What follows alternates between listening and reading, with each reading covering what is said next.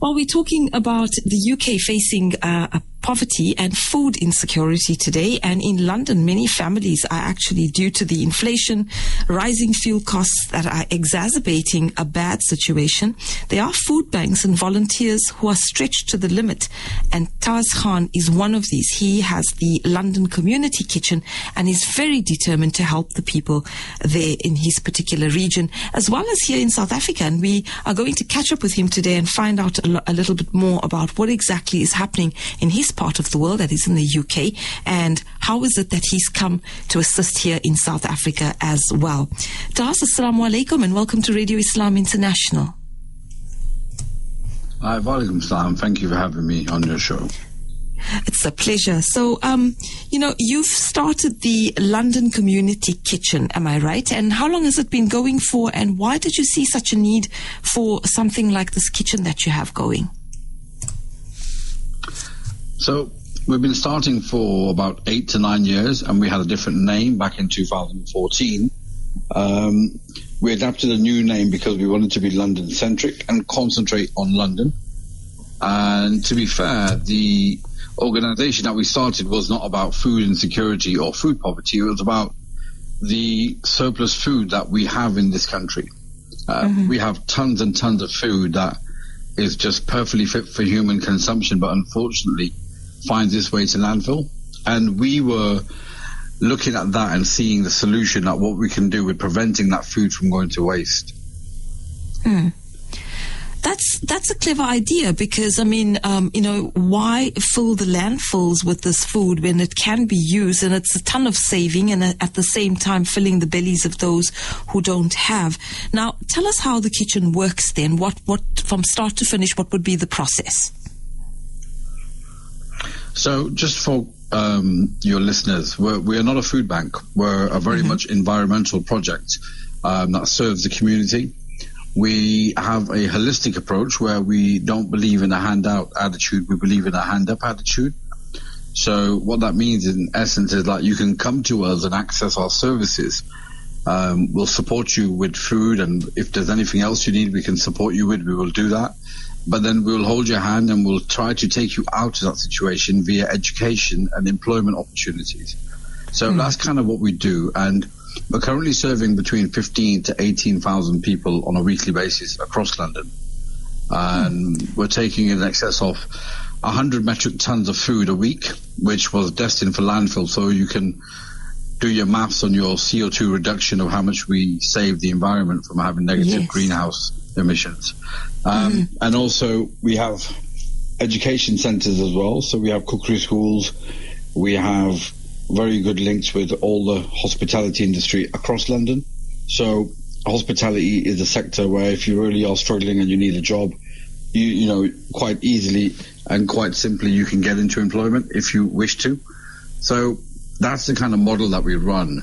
And in that we have community cafes, surplus food markets and education academies. That's kind of, in a nutshell, that's kind of what we do.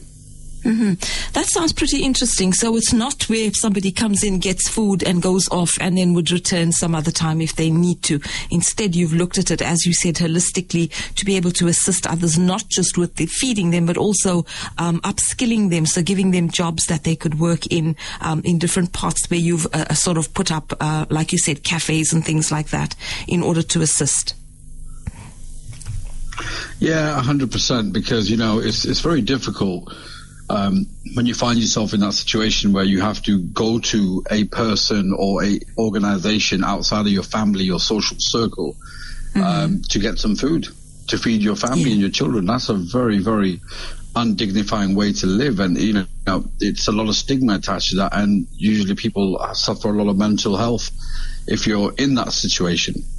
So what we do, we spin it and we tell people that, listen, this food will have gone to landfill and you're actually doing us a favor by taking it, and at the same time you're building their confidence and trust. And then the idea is for them to be redundant of our services. We don't want them to keep coming to us for food. We want them to be in a position where they can fend for themselves and give them some of that dignity that they deserve back. That's the kind of model that we have. Absolutely. Sounds pretty interesting, and I think a really good model. So you've branched out to South Africa. You have a branch here in Randburg in South Africa. How long ago did you start the South African Kitchen, if you can call it that, and how has it been going for you now that you are here? So our model is quite successful. It really works. It really empowers the communities. So we've got several sites across London. We're now looking at national sites in the UK. We did start something in South Africa in 2014 in Johannesburg. And the model that we had there was not called anything but just a different charitable name that we had. But it had the same kind of feel to it, as in we were working with local farmers.